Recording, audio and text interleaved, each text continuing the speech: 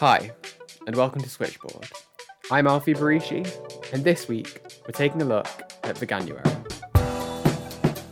Veganuary. Veganuary. Veganuary. The number of people following a vegan diet has more than doubled in the last year. Veganism, the way of living that abstains from the use or consumption of animal products, is right now more popular than ever before. But with that popularity comes controversy. How do you morally justify it? So I don't need to morally Of course, if there's a victim involved, you Why do do. you claim that I need to morally justify? You're listening to Switchboard. Welcome to the episode.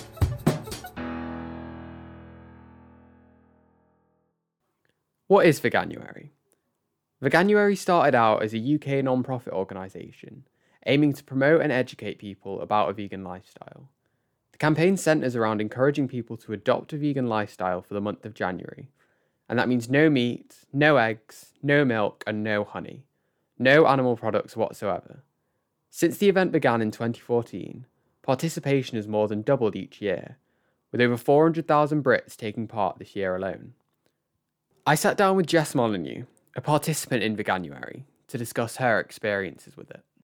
So I'm here with Jess Molyneux, who is a student at Jesus College studying English. Hi, Jess. Hi, Alfie. Jess has taken up Veganuary for the month, so could you just start off by telling me a little bit about yourself? So yeah, as you said, I study English. I'm in second year. I'm living Cambridge. I'm from Manchester. I've been vegetarian for a year, so it was my New Year's resolution last year, and I've been thinking a lot since I got to uni about sustainable lifestyle changes. So Veganuary is one of the things that I've worked into that. So you bring up a really interesting point about sustainability there. So what was it that sort of convinced you that veganism would be a sustainable lifestyle? So obviously I'd heard a lot about vegetarianism and how cutting meat makes a big impact. And then when I was actually writing an article for Varsity about going vegetarian, and I came across a graph in some kind of UN report that I was just scanning, and the bars for beef and dairy were so much higher than all the other, like chicken and pork and eggs combined. The UN report to which Jess refers found that, quote, animal products, both meat and dairy, in general require more resources and cause higher emissions than plant-based alternatives. It also concluded by saying that a substantial reduction in agricultural greenhouse gas emissions, quote, would only be possible with a substantial worldwide diet change away from animal products. So for the listeners who may be vegetarian or who may be meat eaters, could you just talk a little bit about the dietary changes that you had to make and whether it was drastic or whether you actually enjoyed it? Okay, so I found that the biggest change was probably that since going veggie, the protein source I'd relied on most was cheese. And so cutting that was difficult. So I've introduced more, like nuts are a big staple and nut butters, and I've tried things that I wouldn't otherwise have done, things like different seeds and chickpeas and beans. I've always liked and eaten plenty of, but as the main part of a meal, that's something that's changed. Last week, I sat down with Galia Shomron to discuss what the university's Vegan Society has been doing to promote Veganuary. I'm here with Galia, who is the Vice President of the Cambridge University Vegan Society. Hi, Galia. Hi. Could you just start off by telling me a little bit about the Vegan Society and your role within it? So we are a student-led society, and we hold like a lot of different events, and it's kind of for all different students. You don't have to be vegan to come to our events, even though everybody on the committee is vegan. And my role within the society is I'm specifically Vice President of PR and more of the social media and activism kind of stuff. So I kind of just make sure that our posts get put up on time, that we're advertising properly, that our activism events are kind of being scheduled and things like that. Was there like a particular moment or particular incident that compelled you to become vegan? Yeah, actually, really interestingly, I was in Israel, kind of just walking down the street with my family, and I saw an animal rights march walk past, and my dad was on the phone to one of his friends who was vegan, and we were talking, and she was like, where are you? And I told her I was at an animal rights march and that it was really cool, and she said, well, why aren't you vegan then? If you think it's really cool and you love animals, why are you still eating meat? And I was like, oh, I gave all these excuses. But then after that, I kept thinking about it, and I was like, oh, she's right, actually. According to recent statistics, more than 200 million animals are killed for food around the world every single day, and that's just on land. That comes out to around 72 billion land animals killed for food every single year. So, most people claim that they are pro-animal welfare. Some people have argued that as humans, it's a natural state to eat meat, and that we've been using cows and chickens for milk and eggs for centuries. So, why should we change now? What would you say to those people? So I find that argument quite interesting, actually. It's one of the many arguments you get against veganism, because I think the argument that this is always how we've done it, so this is how we should keep doing it, is kind of flawed, because you could say that about lots of different things, about women's rights or other different minority rights. And so just because that's the way we've always done it doesn't mean it's right. And I think specifically with veganism, you could say that, when we were Neanderthals or that kind of thing, we used to eat this way. Our bodies have changed and there are so many other options now and we know better. So kind of saying, oh, well, we should go back to how we were living. Okay, so maybe we should go back to having no electricity or having none of these other things that we enrich our lives with. So today's January 29th, so coming to an end of the month. Do you feel better in your body after changing to a vegan lifestyle? So I feel pretty similar, and that's probably because I was also eating vegan things. I feel good in the sense that I've done a kind of good ethical thing, and so that's translating to a kind of my body must feel better. And I've noticed a bit of a change in gym performance, I guess, because it's made me put an emphasis on protein that I hadn't before, because I'm very aware that I might not be getting it. As well as considering the health benefits of veganism, last week, I sat down with Dr. Shailaja Fennell to discuss the feasibility of vegan lifestyles in developing countries. So I'm here with Dr. Shailaja Fennell, who is a member of the Cambridge Forum for Sustainability and the Environment and is a fellow of Jesus College. Hi. Hi. Could you just start off by telling me a little bit about yourself, and as a lecturer in development studies, I'd also like to know what are the areas you're particularly interested in? So I'm a lecturer in development studies and I'm based in the Department of Land Economy. And my particular area of research is rural-urban transitions. And I try to understand what happens when groups move from rural to urban areas in terms of food security and rural livelihoods and poverty. And I've been researching Asia and Africa for about a quarter of a century now. 2 years ago, I was part of a successful bid for the Global Challenges Research Fund, which is looking at transforming agriculture for sustainable food supplies. And we're 2 years into the program, so we're looking at both Asia and Africa now. So it's a bigger project. We're trying to understand the parts of the world that did not benefit from the Green Revolution. So the Green Revolution occurred in the 60s, it ran through the 70s and 80s. It was based on high-yielding varieties, so hybrid varieties which were bred for preferable characteristics, so often short-stalked plants with bigger heads of grain. And this was very beneficial in reducing world poverty, particularly in the lower income countries. But it required huge inputs in water, pesticides, fertilizer. So the less well-endowed agricultural regions of the world didn't benefit. And so this current project is trying to understand how we would create sustainable agriculture in the less well-endowed natural resource world in the context of an acute climate change crisis.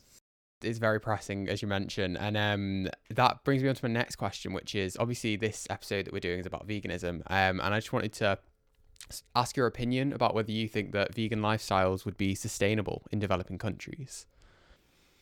So that's a really interesting question.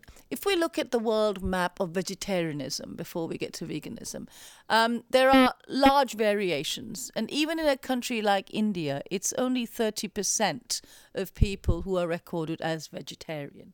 So in low-income countries, if you look at vegetarians, is it because they don't choose to eat meat, or do they have not enough income to eat meat?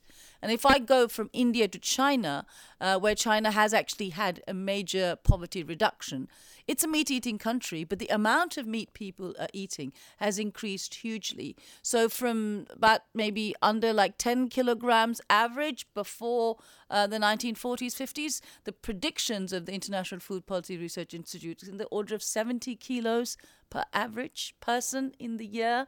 That's huge amounts. So we're not sure whether we are absolutely correct, even in terms of vegetarianism. So that's the first point. If we look at veganism, veganism is something that has emerged in high-income countries as a response to concerns about climate, to other kinds of moral concerns. And it would be hard to answer whether veganism would work in developing countries because there isn't a history of not eating any animal products. So people would typically have milk. There might be some people who don't have eggs. So it's not a movement if you want to think about what veganism does in developing countries. But if you're asking if it's sustainable, then in a way what you're saying is, well, what's the value of veganism from the point of view of climate sustainability? It's that you move away from using land to produce meat. You're using it to grow crops. And then you might also say for those who want to eat meat, they would use artificial cultivation of meat, so you'd go off the land. And that is true. If we did not produce meat products and we just grew plant-based products, we would certainly reduce the land use that we've got in terms of covered by agriculture. And that would have positive impacts in terms of growing more forests and reducing the impact of GHGs. But if we think about what's happening in the developing world, where would they do this? I mean, what's the nature of land use in those countries? There's a lot of grey areas that we will need to investigate before I could even begin to give you an answer whether veganism, one, is going to be largely present as a consumer choice, and second, the implications. But it certainly has huge possibility. According to a study carried out by John Robbins in 1987, 1/6 of an acre of land would be needed to feed a vegan for a year. In contrast, a vegetarian lifestyle requires 3 times more land than a vegan lifestyle, and meat-eating lifestyles require 18 times more land than a vegan lifestyle. In addition, researchers at the University of Oxford have found that cutting meat and dairy products from your diet could reduce an individual's carbon footprint from food by up to 73%. So obviously this episode isn't just about veganism, it's also about veganuary specifically. So can you just talk to me a little bit about the kinds of things that the Vegan Society has been doing to promote veganuary within Cambridge? So as a vegan society, we have vegan intro meetings. We have a vegan intro officer, and they're specifically for people that are trying to transition to veganism and need tips. So we have had one this Veganuary, which is very cool. And we also had a Veganuary potluck, and we do potlucks throughout the year. But this one specifically is there if anybody had any questions, and to feel that there was a space where they could come and say, I actually don't really know what I'm doing, but I want to be vegan and I want to try more vegan foods. And we kind of provided, and lots of other people that bring food that they could think, oh, I didn't know this was vegan, and that kind of thing. Right, so it's all about sort of education. Yeah, and education, I think, with meeting people where they're at, and like with kindness, not shaming people into being vegan, just saying, hey, look, you might not have realised this, like if you need any help, we're here to help you. That's a really interesting point you bring up, because I'd like to talk a little bit about activism. So obviously there's a lot of debate about the most effective forms of activism. And you said there that you think that a more positive approach to activism is maybe more effective. Could you maybe speak a little bit to that?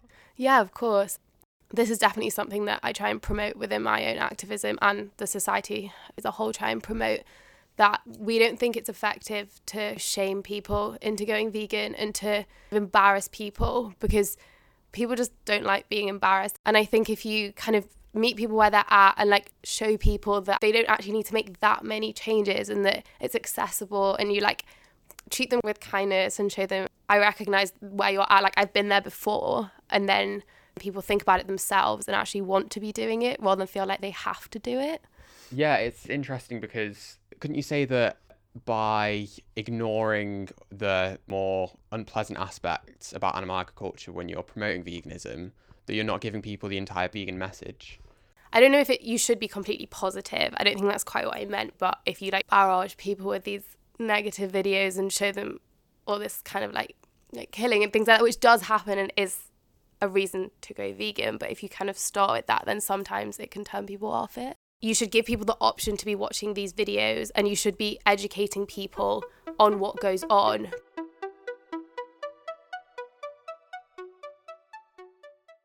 So there's been a lot of publicity surrounding vegan options for popular restaurants. So KFC have the infamous vegan burger. There's like the Greggs steak bake and stuff like that. So I was just wondering if you tried any of those and what you thought of them.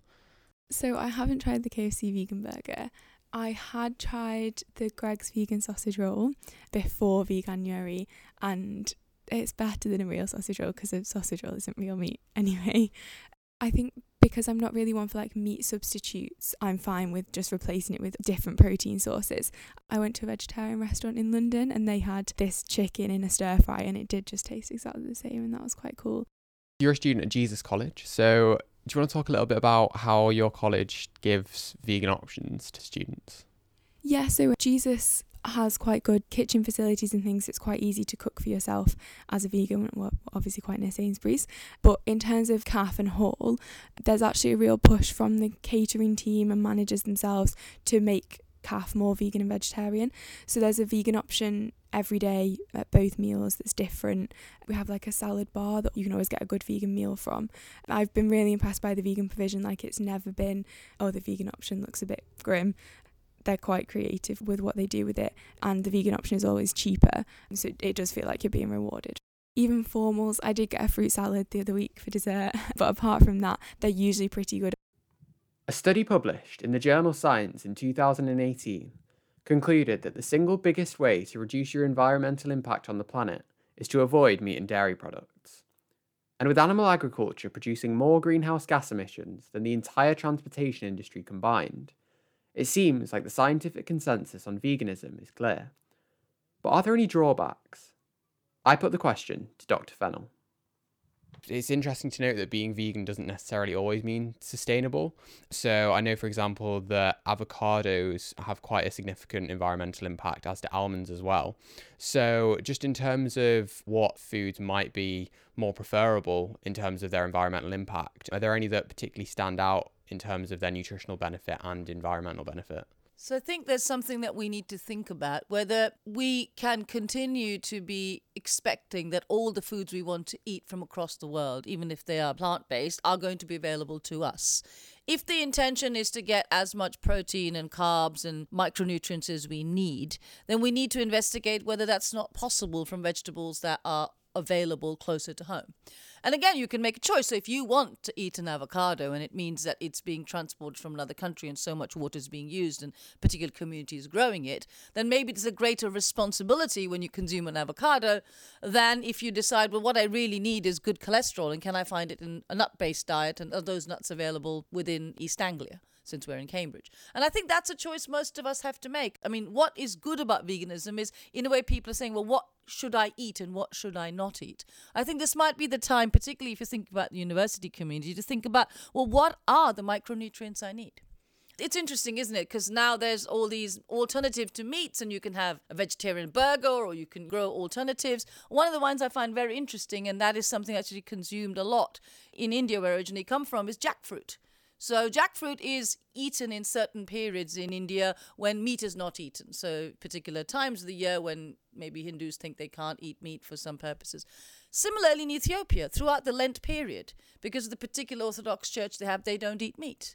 Or Buddhists in other parts of the world. So how do people in local environments get the combination of nutrients they need? And can we not fashion those here? I mean, it seems to be the easy thing, well, avocado is good, we'll get it from somewhere else. But we need to think about, can we grow them closer to home? And if not, can we have an alternative that gives us the same benefit? So obviously veganism can be quite a beneficial lifestyle in some aspects, particularly to athletes, but it's also potentially a way to mask eating disorders. So maybe could you speak a little bit to the issues surrounding those things? Yeah, I think that's something that's really important to remember whenever we're having conversations about it, because for anyone who's like had any kind of disordered eating, like absolute rules are quite dangerous. And so I just think we need to remember when looking at friends who are going vegan, just making sure that we're aware of the reasons why they're doing that. And I think it's very easy to say, oh no, I can't have that cake because I'm vegan, and no one really takes any notice. And I know people who have gone vegan in exam term, and because of a mix of stress and bad college provision for veganism have like lost a lot of weight. So it's just something to keep in mind.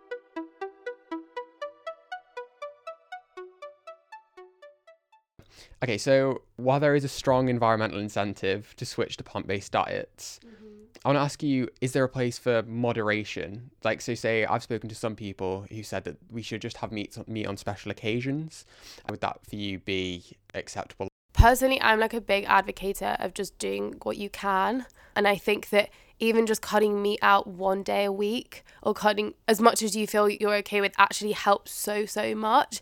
I'm not sure of the exact statistics, but I know that cutting meat down on just one day can have such an impact.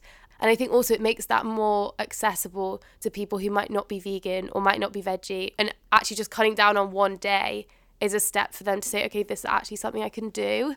And I think that promoting that aspect of sustainability and veganism will help more people and actually will help the planet more. According to recent research, more than 795 million people in the world currently do not have enough food to live healthy, active lifestyles. That's about 1 in 9 people on Earth. And in a world where 82% of starving children live in countries where food goes towards feeding livestock, I wanted to ask Dr. Fennell about how we can go about more efficiently allocating crops to impoverished countries. Okay, so the majority of crops, including those grown in countries where people are often starving, they're often fed to livestock to feed affluent nations. So as well as addressing the issue of low yields in countries such as we're talking about, how is it that we could go about reallocating the crops that we already have but feed to animals to those in countries where they don't have enough food? I think you raise a very important question, that of converting crop into feed. There's also the question of the kind of crop and where it's being sold between rural and urban. So I'll address your feed question, and then if I may, I'll move on to the rural-urban shift. So one of the major challenges is being part of the global value chain. So, for example, soybean in Brazil is exported in large amounts to China. Now, China already has soya. I mean, it's a country that produces soy sauce and the whole of the East Asian region. But of course, all that soybean is going to feed animals in China or to support food production elsewhere for animals and meat to go to China. So we have a huge amount of plant-based production which is going into the production of meat, and that is challenging. Or it's being exported to high-income countries like lettuce grown in Ghana, which comes onto our supermarket shelves. So there are two questions. One is, can you improve the income of farmers in low-income countries so they can buy better food? Now, it might be they continue to sell this, but they get better prices. That's one of the features that we could do. And so we've got this whole discussion about fair trade or improved performance. One of my examples that I use often in teaching is the quinoa revolution, where everyone in Britain thinks quinoa is a superfood and it's really good for you. But what happened was, with the production of quinoa, which initially was the plant that small farmers in South America grew for their own consumption, they found a huge global market. So quite rightly, they started selling. The price of quinoa went up by over $1 per unit of growth. So this helped farmers to increase their incomes, send their children to school. But as it became an attractive crop, the bigger farmers in those countries started growing it.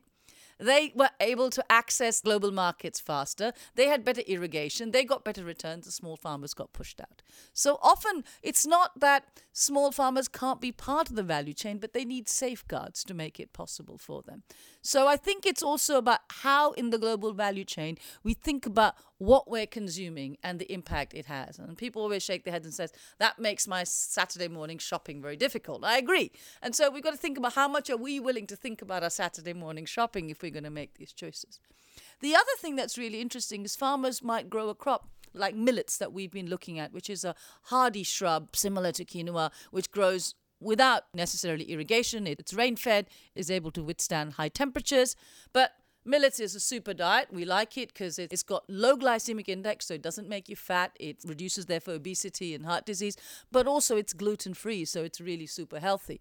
Again, what you find in, for example, the work we're doing in Gambia or in Ethiopia, farmers sell these to the urban market because the middle class in these countries is like any other global middle class, wants to be healthy. But in return, they use the income to buy polished rice or very refined wheat, which basically are sugar dumps. So what you've got is income generation, but the nutrition of the farming community is actually becoming worse. That actually brings me on to my next question, which is, obviously Western countries have disproportionately contributed towards carbon emissions over the years. And then you have these developing countries who haven't had the chance to go through industrial revolutions. So Is it fair for Western countries to say that developing countries shouldn't go through their own industrial revolutions? Absolutely not. I don't think they have that authority. And in fact, the counter is really important to address. If you are going to have a global compact for reducing emissions, unless the 5.5 odd billion people who are living in the global south agree, the remaining 4 odd billion living in the global north are not going to be able to make it work. So for starters, it's not going to work if you're telling them you can't industrialize. But is it possible for underdeveloped countries to have a quote-unquote green revolution? So is there any way that we could give them the infrastructure that they deserve and require, but do it in an environmentally sustainable way? Or do they need to have a fossil fuel revolution like we've had? I think that is a really thought-provoking question. So the Green Revolution, as it is in terms of a plant-based hybrid, does not require you to use fossil-based energies. So one of the most important aspects in terms of managing, and I wouldn't call it a green revolution, it's called a sustainable agricultural revolution, is what's the source of the energy to pump up your water? You can use solar-based, you can use wind-based, you can use microhydel. So, for example, what you're saying there is let's look at the water footprint of these countries. And if you're doing it that way, then the countries in the global south are growing the food, which is 90% water, that we're consuming in the high-income world. So we are demanding a lot more of their resources. And so if they went green, that would, of course, hugely affect what we consume. Are we willing to pay a higher price for it? Are we willing to say when we go to the supermarket, that's the cost of the water that's pumped out of that country, which I'm consuming? So that would make the sustainable agricultural revolution in low-income countries, and it's absolutely necessary. You cannot have coal-based energy, which is where 80 to 90% of your GHGs are already being pumped out in agriculture, even before you grow the crop. But the corollary must be that if you're using greening as a way to grow, then that must be recognized in high-income countries, and an appropriate price and value chain needs to be developed as an alternative.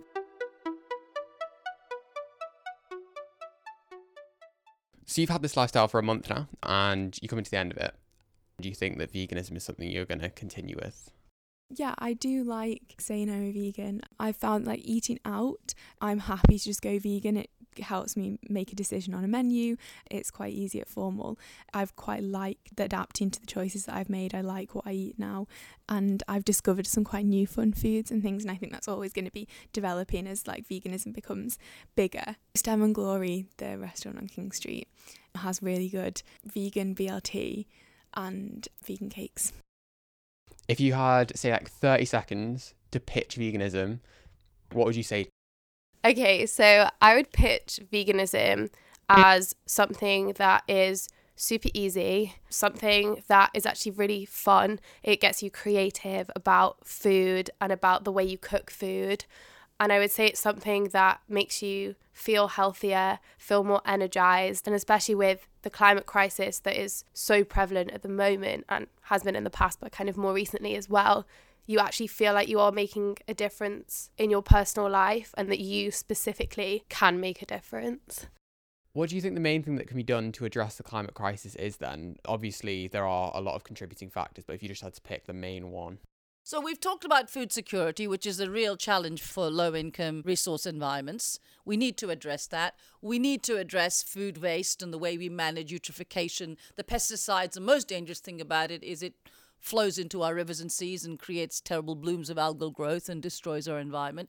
And then there's the mitigation and adaptation that we're already talking about. So take those four together. And within that, veganism clearly has a role.